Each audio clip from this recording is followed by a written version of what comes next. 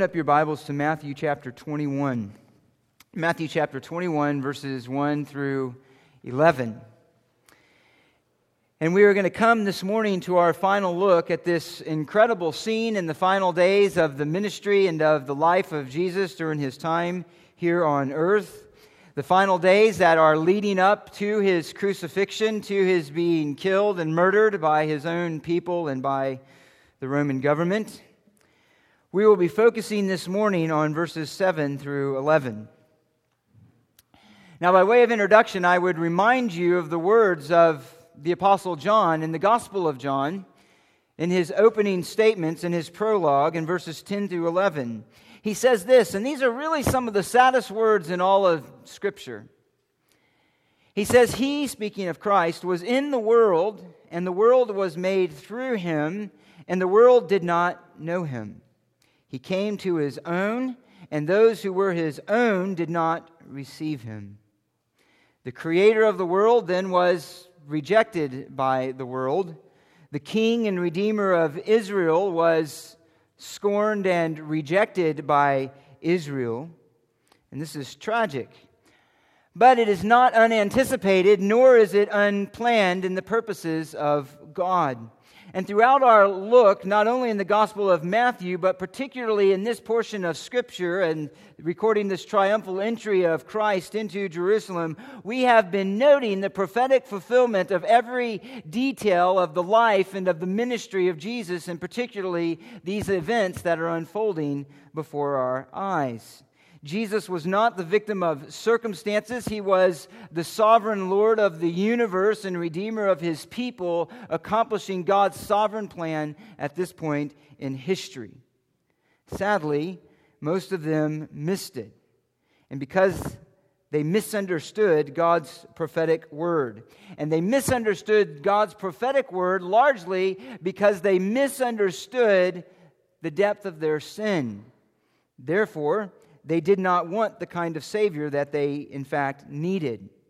Nonetheless, Christ has come in fulfillment of the promises of God and fulfillment of the prophets, and He's going to enter into Jerusalem amid the praises of His people, again, only to be finally rejected. He is the right kind of king. He is the one they should have been anticipating, but it is the wrong kind of praise that welcomes Him. Wrong perceptions of Jesus can produce much loud but empty praise. We see that not only in the text before us, but we see it around us even today. Let's consider this a little bit more closely than in the next few moments. I'm going to read verses 1 through 11, and then we'll swing back around to verses 6 and 7. When they had approached Jerusalem and had come to Bethphage at the Mount of Olives, then Jesus sent 2 disciples, saying to them, Go into the village opposite you, and immediately you will find a donkey tied there and a colt with her. Untie them and bring them to me. If anyone says anything to you, you shall say, The Lord has need of them, and immediately He will send them. This took place to fulfill what was spoken through the prophet. Say to the daughter of Zion, Behold, your king is coming to you, gentle and mounted on a donkey, even on a colt, the foal of a donkey, a beast of burden. The disciples went and did just as Jesus had instructed them, and brought the donkey and the colt and laid their coats on them, and He sat on the coats. Now most of the crowd spread their coats in the road, and others were cutting branches from the trees and spreading them in the road. The crowds going ahead of them and those who followed were shouting, Hosanna to the Son of David! Blessed is He who comes in the name of the Lord! Hosanna in the highest! When He entered Jerusalem, all the city was stirred, saying, Who is this? And the crowds were saying, This is the prophet Jesus from Nazareth in Galilee. Look back up at verses 6 and 7. And let's note here in the second half of this account, prophetic misapprehension. In other words, the wrong kind of praise. Now in verses 6 through 7 then, the disciples fulfilled the instructions that Jesus had given them to go and to find a donkey and her colt, that He might ride on them as He enters into Jerusalem, according to the prophecy of Zechariah chapter 9. And we would not want to pass over their immediate obedience as they are following the instructions of their Lord. And so they go and they find the animals just as Jesus had said, and they bring them to him in preparation for his entrance into Jerusalem. And by Jesus' own intentional planning as a prophetic statement to his people, Zechariah 9 and the prophecy of his entrance is being fulfilled. And now the prophetic scene is set. Once they bring the animals to Jesus, they lay their garments on them. The garments here are probably those of the 2 disciples who went to fetch the animals, not all 12 of the disciples. And they're acting here as a sort of a saddle for Jesus to sit on. Now, Mark 11 and Luke 19 mention only the colt, but Matthew notes the garments are placed on both animals. The reason for this is because Matthew alone accounts for both of the animals that Jesus instructed them to receive, and it could also be that they were going to switch animals along the way or give Jesus which option on which to ride on. In either case, they put their garments on the animals. He gets on the colt, as Zechariah anticipated, and they enter into Jerusalem. Now, John chapter 12, verse 16 tells us that the disciples were largely ignorant of these events. As a matter of fact, John says these words, I'll read it to you. These things his disciples did not understand at the first, but when Jesus was glorified, then they remembered that these things were written of him and that they had done these things to him. In other words, they did not grasp all of the imagery that was going on. They understood it afterwards, and that is what is recorded for us in Scripture, their later understanding by the Spirit of God. But they were largely ignorant, as they were through much of the ministry of Jesus, of many of the things that he did and their significance when they were happening. However, Jesus had been consistently teaching his disciples about their relation to the kingdom and his own relation to the Messianic kingdom that was coming. Peter had already received a revelation from the Father in which he said, "You are the Christ, the Son of the living God." And Jesus then unfolded for him his unique role in Jesus building his kingdom on earth. In chapter 19, verse 28, Jesus had told them, "Truly I say to you that you who have followed me in the regeneration, when the Son of Man will sit on his glorious throne, you shall sit upon 12 thrones, judging the 12 tribes of Israel." And clearly this kingdom thinking, this kingdom reality was at the forefront of their minds, and that is the very thing that led to them putting their mother up and themselves coming to Jesus to try to seek preferential treatment in this coming kingdom of God. And they had certainly heard the blind man shout out the messianic title to Jesus, calling him the Son of David. In other words, the kingdom was on the forefront of their mind. And although they didn't totally get everything that was going on, the gesture of putting their garments on the donkey would seem to imply more than simply the comfort of Jesus for this short ride into Jerusalem. It would seem to be that they understood there was something dramatically significant about this entrance into Jerusalem at the time of the Passover. And in fact, this is going to be dramatically unfolded in the very next verse, in verse 8. And he tells us, Matthew does, that most of the crowd spread their coats in the road, and others were cutting branches from the trees and spreading them on the road. So that implicit act of the disciples is now explicit in the action of the crowds who are welcoming Jesus into Jerusalem as king. And this is a dramatic scene. Let's note then first the identification of the crowds. The identification of the crowds. And let's note first the size of the crowds. The NASB, the New American Standard, and actually the English Standard Version also, say that most of the crowd spread their coats on the road. Most of the crowd. It is more literally, I don't quite understand why they translated it that way. It is more literally very large crowds. Very large crowds is the language that is used. And this is perhaps, in fact, the largest singular gathering of people in the life and the ministry of Jesus up to this point. And there's a couple of factors that are converging at once. First, as has already been noted, this is the time of the year of the Passover, so it's when Jews from around the land of Palestine and the land of Judah were converging all at once to the city of Jerusalem to celebrate both the Feast of Booths and the Passover at the end of the week. And the second factor is that Jesus' popularity is at its peak. It's reached a climax. Everything that he's been doing, and as the word of him has spread, and as he has magnified his ministry throughout the land of Galilee and through the land of Palestine, word has gotten out, and now there is a fever pitch about this rabbi who is healing powers. Now, it's hard to know exactly how many people were present, but we do have some clues. Josephus, that ancient Jewish historian, from which we really get much of our information about these times, noted that in the year of 66 through 70 AD, somewhere in that time period, that there were, at the time of Passover, over 2 million, actually 2,700,000 Jews that were in the land of Jerusalem for the celebration of that great high feast among the people of the Jews.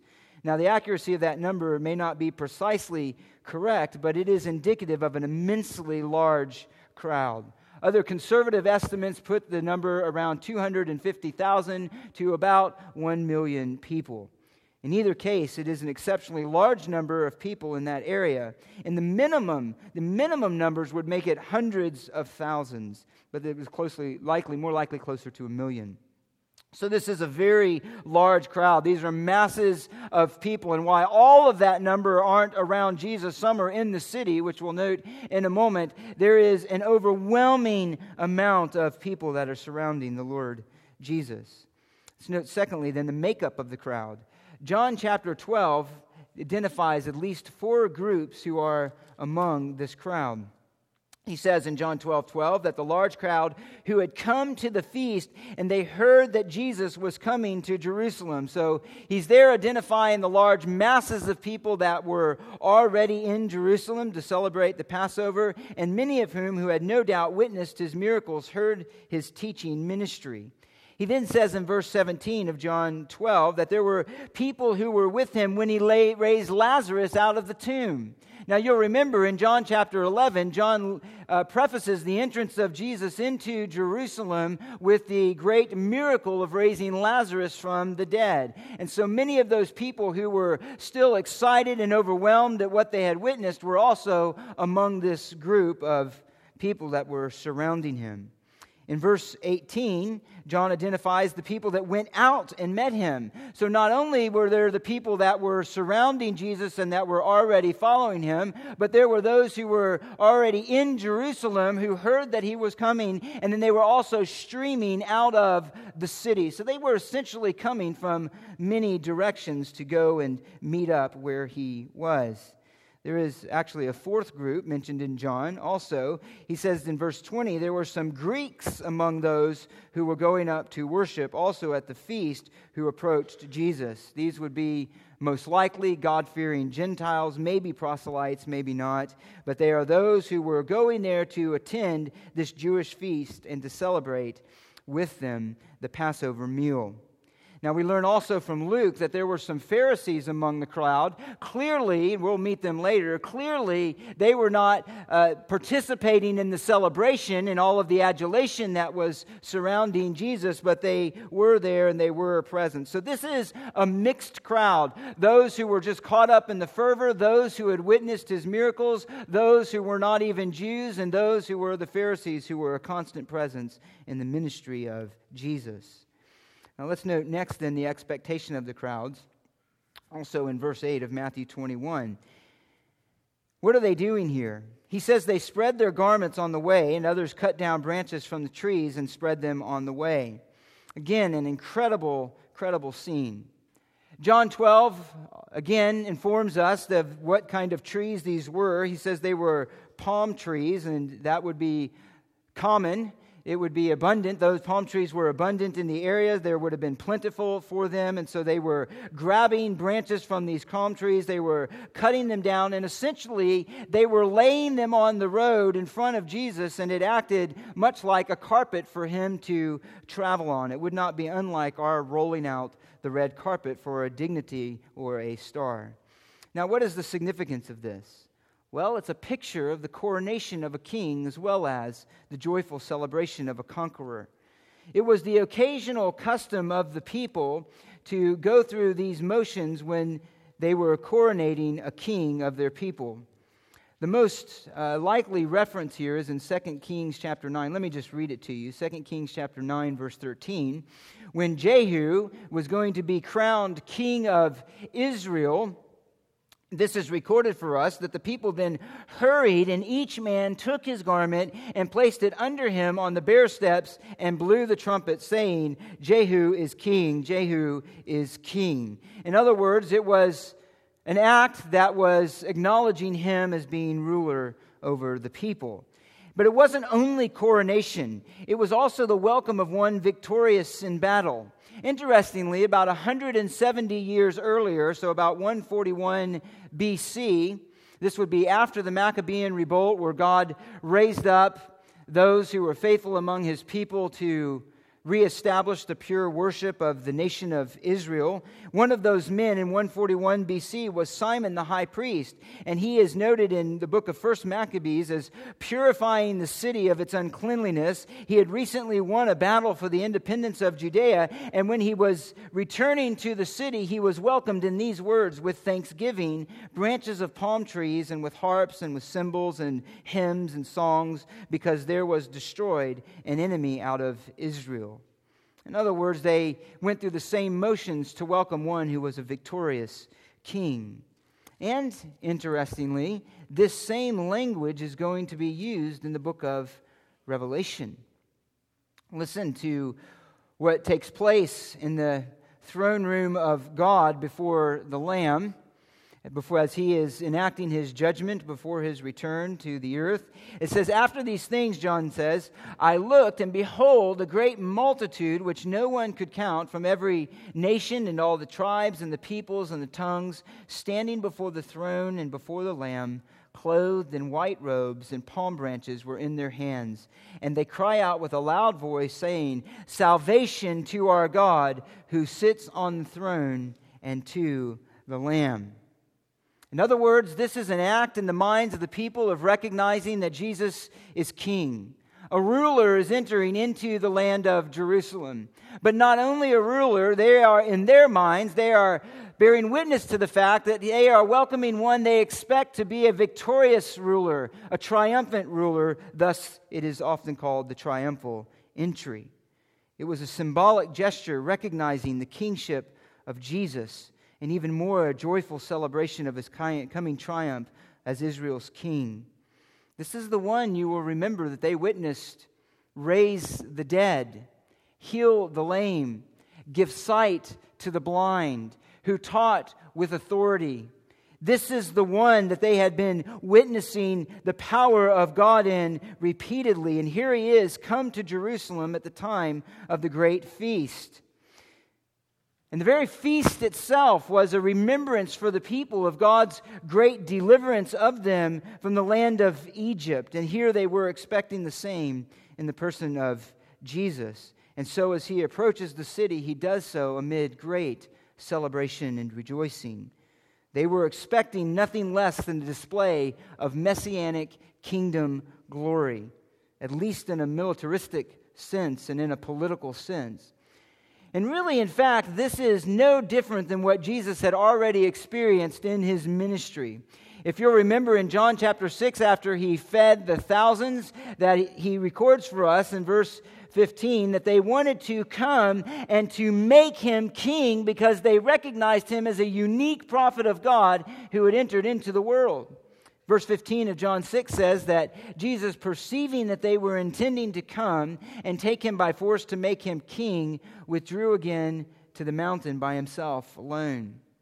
The point is that the messianic expectations was at a fever pitch among the people. They were ready at the drop of a hat, essentially, to take Jesus, this incredible servant and prophet of God, and to lift him up to a place of prominence. In John chapter 6, he went off and he hid himself because the time wasn't right for that to take place. Now, the minds and the hearts of the people was no different, really, than it was in John 6, but now Jesus is going to enter in and accept that praise because the time for him to fulfill his purpose had come.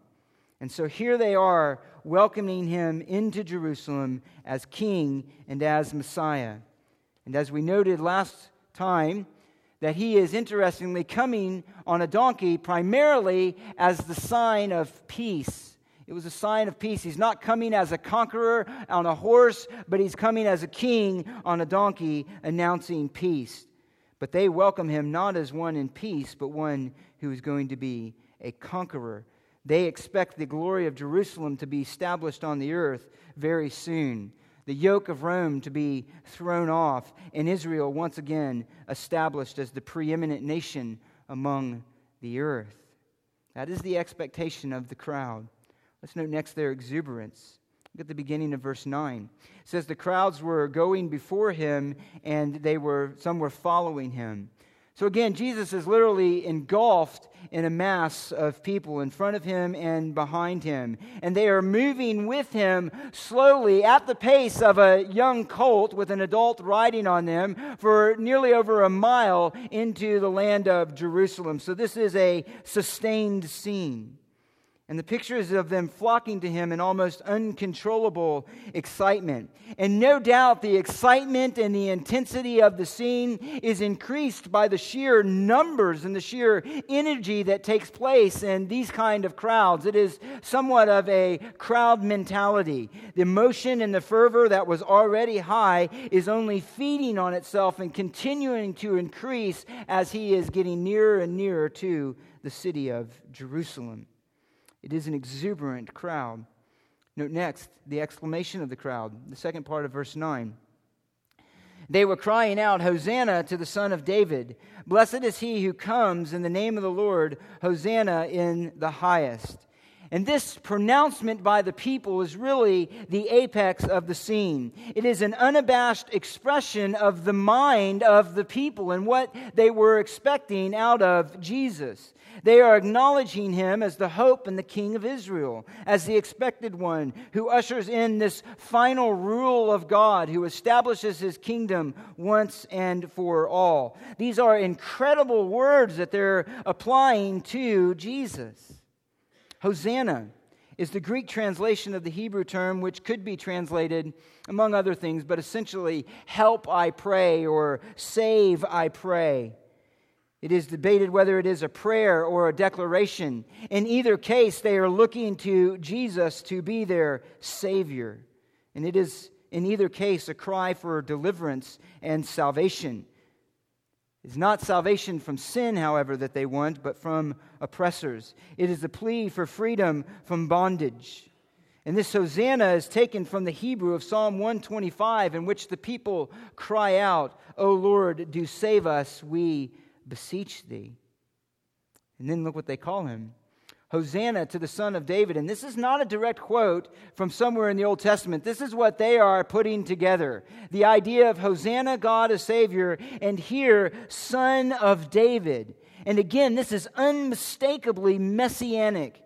Clearly, they are acknowledging him as their Messiah.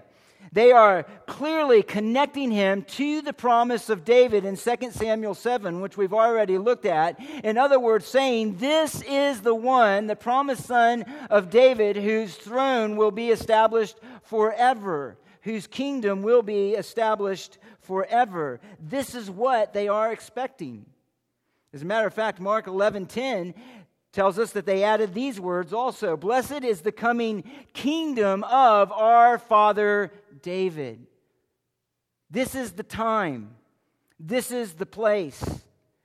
This is when God is going to establish his long ago promised kingdom. The king is here, and he's being welcomed as such, a ruler and a conqueror of the people of God. And he comes, they say, in the name of the Lord. Hosanna to the Son of David. Blessed is he who comes in the name of the Lord. In other words, representing all of God's purposes, all of God's glory, all of God's intentions for this time and for this place. Now the phrase is taken verbatim from Psalm 118, verse 26. And in Psalm 118 is the last of what are known as the Hallel songs, taken from Hallelujah. They actually go from Psalm 113 to Psalm 118. And they are a celebration of God. And Psalm 118 particularly is a celebration of God's deliverance of His people, using specifically the imagery of the Exodus, God's deliverance of His people from bondage. It is a reminder of God's faithful covenant love to His people and that He acts on their behalf.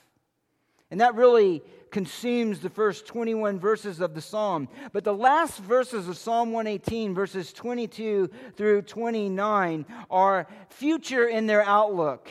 And while they didn't necessarily at the time understand this as messianic, it was a future look towards God's deliverance of His people. And they clearly give it a messianic application here in their praises to Jesus.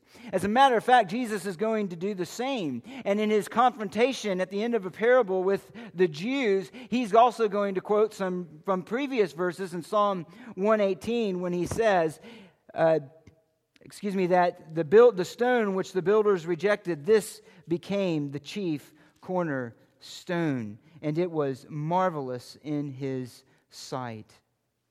Clearly, these are words that are anticipating God's purposes in the Messiah, and at some level, they are recognizing them as such. And they understood that at some level, that was the Davidic king in Psalm 118 that was being identified, the one who was going to come in the name of the Lord to bring deliverance to His people. And they end with Hosanna in the highest. Hosanna in the highest. Glorifying God, again, who is represented here in Christ. And in other words, they're saying this. They're saying, glory to God in the highest, who is fulfilling His saving and gracious purposes toward Israel in Christ. Luke 19:38 adds that they said, peace in heaven and glory in the highest. And I want you to note something here, and just tuck this away in your mind for now, that the content of their praise is accurate. The content of their praise is accurate. They are speaking the truth. And furthermore, not only are they speaking the truth, but they are speaking the truth in sincerity. They are not being intentionally hypocritical here. They fully believe what they're shouting. They absolutely are convinced of the words that they're saying. They are not being intentionally hypocritical at this point. Hold on to that.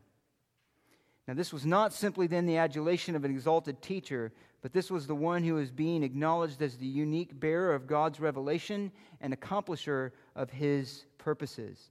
And the Pharisees got this. They got it. And they were absolutely incensed and offended. They hated Him, which has already been evident, and that hatred is only increasing. And John 11:53 has already told us that the plot to put Him to death and to get Him off of the scene has already been enacted in the minds of the Pharisees. They're simply waiting for an opportunity which would come later, interestingly, by one of Jesus' own disciples, Judas, who volunteered to hand Him over. Now, Luke 19:39 through 40 says this, that some of the Pharisees in the crowd said to Him, while all of this is going on, "Teacher, rebuke your disciples." But Jesus answered them, "I tell you, if these become silent, the stones will cry out." In other words, God has determined this moment, and God has determined this praise. It is right. It must take place, and nothing can silence the exaltation of His name. If all the people were to be silenced, Jesus said, then the plentiful rocks in that region would all join in the chorus and sing their own praise to Him and repeat the same words. And there is a way in which this is a rebuke to the leaders, saying, look, leaders of Israel, even the lifeless stones have more awareness of what's going on than you. Even the stones, if these people were to remain silent, would have more insight into what's going on than you who are dead and blind. And the fact is that the Pharisees were both afraid of Jesus and they were envious of Him at the same time. They were essentially, in many ways, frightened and terrified of Him. They were frightened for the common reason already given again in John chapter 11, that they were afraid that the Romans were going to come and take their nation. That's exactly what they said. And so now that they see this messianic fervor and these masses of crowds and they're acknowledging Jesus as king, they are frightened out of their boots. They're thinking, in one sense, what's going to happen? Are the Romans going to see all this and come and wipe out our nation? And so they were afraid of the entire scene. Herod, if you'll remember, at the very beginning of Matthew's gospel, went out and tried to kill just at the thought that the king had been born, and ended up murdering infants out of fear that this king might arise and overtake his throne. That same attitude they knew would be in the hearts of the Romans. They were also jealous because he was a threat to their power. He was a threat to their power. As a matter of fact, again in John chapter 12, he records for us the words as they're witnessing this scene unfold before them. He says, "So the Pharisees said to one another, 'You see that you are not doing any good. Look, the world has gone after him.'" The world has gone after him. Your attempts to silence him have been futile. They were beside themselves. And even Pilate recognized their hostility, and in Matthew 27:18, he said he knew, or Matthew records that Pilate knew that the Jews had delivered him up because of envy. They were jealous. Their power was being destroyed, their reputation debased, their hypocrisy exposed. And so here the Messiah enters into Jerusalem, the final week of his ministry, and to complete the very purpose for his coming. He came as king, he came as deliverer, he came for his people in fulfillment of the prophets, he came announced by John the Baptist, he came confirmed by his life and by his words and by his works, and now he comes amid the praises of his people, those he came to save. He comes hailed as the promised son of David and a deliverer in the name of the Lord. He comes as God's man to do God's work. And this could appear at first glance then in some way to be the fruition or the reward of his resisting the temptation of Satan. Do you remember in Matthew 4:4? Satan said, "All of these kingdoms I will give to you.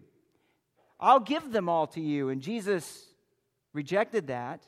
He would not transfer his worship from the Father. And it would appear here that now he has received the nations, and that his time has come, and his kingdom would be established, and he would be the king of a kingdom that is the glory of all of the earth. And you could read this scene and imagine, as a casual reader, that his heart at this point would be filled with joy, with hope, with thanksgiving, with honor at the words and the actions of the people as they welcomed him into the city of God as their king. But was it? How did he feel? What was he thinking? What was going through the mind of our Lord as these events were taking place? What did he do? What would you expect him to be thinking? Luke tells us in Luke 19:41, "And it is here, beloved, that the reality of the scene comes into its most sharp and clear focus." What did he do as he approached? Luke 19 tells us that when he approached Jerusalem, he saw the city and he wept over it. He wept. He was not filled with joy. He was not filled with hope, but with a deep sense of grief and sadness. Why? Because he knew the emptiness of their heart and he knew the end of it all. He knew where this was going. And there is probably no more striking picture in the ministry of Jesus of how blind the people were to their God than the fact that in the very midst of their praises, he is crying and he's weeping for them. The contrast between the hopes and the truth of his person and work and their expectations could not be greater. They shout for his salvation and he weeps over their destruction. As a matter of fact, Luke tells us in these words in Luke 19, When he approached Jerusalem, he saw the city and he wept over it, saying, "If you had known in this day, even you, the things which make for peace, but now they have been hidden from your eyes. For the days will come upon you when your enemies will throw up a barricade against you and surround you and hem you in on every side, and they will level you to the ground and your children within you, and they will not leave in you one stone upon another, because you did not recognize the time of your visitation."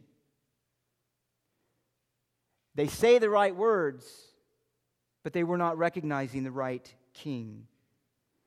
Luke is here referring to the destruction of Jerusalem by then General Titus in 70 AD at the end of the Jewish revolt, the Jewish uprising against Caesar. This was an event of such destruction, it was matched only by the destruction of the first temple in 586 BC under the hand of Nebuchadnezzar in the exile of Judah when he finally removed them from the land. It is suffering and destruction that is chronicled for us in detail in the book of Lamentations about that first destruction of the temple. And here Jesus is saying, it's coming again. It's coming again because of your sin. This was anticipated. And Jesus exactly describes the events that are going to take place. Titus did surround Jerusalem. He cut off food supplies from the people, and a horrible famine ensued that led even to cannibalism. And Josephus records for us even such events of a woman killing her young son that she might roast him in the fire and eat him. Jesus sees this. He knows this. Titus later went in and systematically killed all the people and destroyed the temple of Jerusalem. And before that happened, he crucified hundreds and hundreds. As they would try to escape, he would take them and crucify them outside the cities and basically let his soldiers have their fun with them, and even doing all kinds of unspeakable tortures to them as a reminder to them of their foolishness and rebellion. Jesus knows this is coming. He knows this is coming. And even though they say at this time in ignorance, he also knows that a time will come when they will say it in truth. He says in verse Matthew 23:39, after he excoriates the leaders for their hypocrisy, he says, "For I say to you, from now on you will not see me until you say, 'Blessed is he who comes in the name of the Lord.' You say it now in ignorance, and a day is coming when you will say it in truth, when every knee will bow before the exalted Christ, when every tongue will confess that Jesus Christ is Lord, to the glory of the Father." But his first coronation was not to be crowned, but it was to be crucified. From this, Matthew tells us in verse 10, when he had entered into Jerusalem, all the city was stirred or shaken. That is to say, abuzz with the excited murmuring, the anticipation, and the fear of everything that was going to take place. They simply didn't know what to expect, but they knew that whatever was going to happen was going to be big, it was going to be monumental. And so Matthew ends his account in verse 11 on a note of their ignorance. With all the praise and messianic fervor and expectation, they still did not have a firm hold of his person. And so when they asked that all-important question that all men must ask, who is this? Matthew simply records for us that the answer came as this. This is the prophet Jesus from Nazareth in Galilee. A prophet, a messianic prophet at that, but not the Son of God, not the suffering servant, not the Savior from sin. Now, as the week unfolds, the discrepancy between the king they want and the king he is will become clearer and clearer. Instead of condemning and attacking the Romans, his first act is going to be to condemn and attack the hypocritical religious system of the Jews in verse 12, their own temple. Instead of establishing the glory of Israel, he's going to tell them in verse 43 of 21 that their glory is going to be taken away and given to a people or a nation producing the fruit of it, the Gentiles. Instead of exalting Jerusalem, he's going to tell them it will be destroyed. Why? Because he's not the king they wanted. He would be then the king that they rejected. And the leaders capitalized on the confusion and disillusionment of the people. So much so that many of the people who are among the crowds in this scene are going to change their cries. The crowd who was crying for his honor would soon be crying for his blood. And Hosanna to the Son of David in Matthew 21 would soon turn into the cry, "We have no king but Caesar," in John 19. Their cry, "Blessed is he who comes in the name of the Lord," would turn to the shocking cry, "Crucify him, crucify him," in Matthew 27. Hosanna to the highest would soon become, "His blood be upon us and our children." It's dramatic, but that is the emptiness of their praise. Now, what can we learn from this?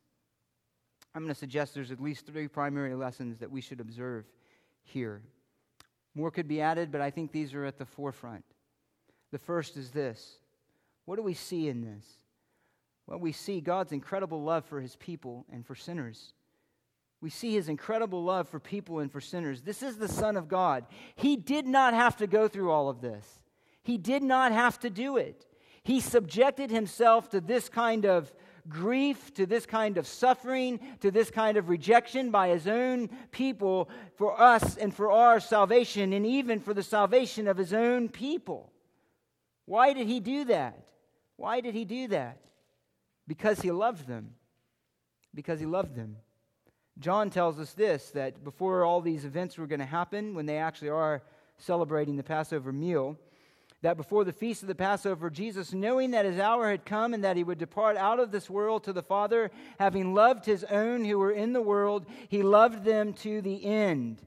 Later, Jesus, knowing that the Father had given all things into his hands and that he had come forth from God and was going back to God, rose up and washed the feet of his disciples, laying down his life to serve them as he would do in a greater way at the cross.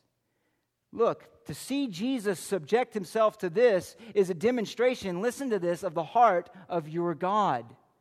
It's the heart of your God who is doing this.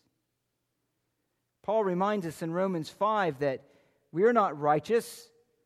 And in fact, God demonstrates his own love for us, and that while we were yet sinners, Christ died for us. It is a demonstration of the mercy of God. We must own this fact that God does not owe you and he does not owe me salvation. It is an act of his grace. It is a gift. I want you to note also this under this, however, that God's sovereignty in salvation does not exclude his genuine love for sinners. It does not exclude his heart for sinners. And yet, though he exercises love for them, it does not also exclude his wrath.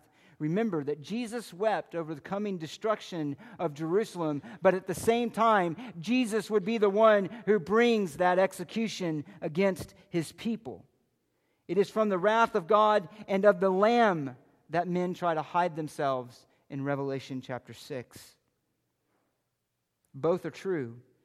Jesus is both the bearer of judgment and the executioner of judgment on sinners. His love is real, beloved, but his love must never be trivialized and treated as cheap. He is the holy God who exercises love, and the same one who came to die for his people is the same one who will kill them in their rebellion for those who don't repent. It is a call then for them to receive the graciousness and the kindness of their God. Note secondly, it tells us this, that his sovereign faithfulness to his promise, that he is sovereignly faithful to his promise. Despite the ignorance and the unbelief and the rebellion of his people, God is fulfilling his covenant in these events. He's fulfilling his promise in these events. His salvation and purpose of redemption are not ultimately dependent on man. Understand this, that nobody in this scene, in this entire scene, save Jesus, understands really what's going on. Not even his disciples, whom he'd been revealing these things to. They didn't even understand it. And some of them are acting in outright disbelief. And yet in the midst of all of that, God is still fulfilling his purpose and keeping his promise. And that is a tremendous reminder to us that the sovereign one on the throne will be faithful to his covenant and to his promises, in spite of the rejection and the rebellion of men. Christ will be exalted above the earth. He will accomplish his purposes. God's plans are never frustrated. Let me give you a third. It shows us this: the great depths of self-deception, hardness, and hypocrisy that can dominate the fallen human heart. In the end, that refuses to acknowledge the depth of sin and take God as he is and truly love him. Man is forever shaping God into their own image and their own desires. And I want to remind you again that the people are being absolutely sincere in their praises. They are not at this point doing this with a false heart. They truly think he is this Messiah that they want. It's just they wanted the wrong Messiah. And this scene anticipates every apostasy that ever has taken place and will take place. And in fact, the same reason that the people ultimately rejected him is the same reason why Judas ultimately betrayed him. Because at the end of the day, he isn't what he wanted. He wasn't the kind of Christ he had bought on to follow. And ultimately, this is the reason that the great apostasy at the end of this age is going to take place. And the same reason that masses of professing Christians now will turn on the true saints of God to kill them and to put them to death. 2 Thessalonians 2:3. There is a great apostasy coming from the very ones who now are singing the praises of Jesus every Sunday morning. It was no different for them as it will be for us. They cried out for his blood after singing his praises, and so it will be in the future when the mask is removed and the true heart condition and the true loves are revealed. And then coming under the spirit of the Antichrist because they loved wickedness rather than the truth. And let's take it one step further. That many are guilty of this same sin, worshiping a Jesus they've tailored to their own making, who never actually reject him in this earth. What was his warning in Matthew chapter 7? Do you remember? Many will say to me on that day, Lord, Lord, did we not do these things in your name?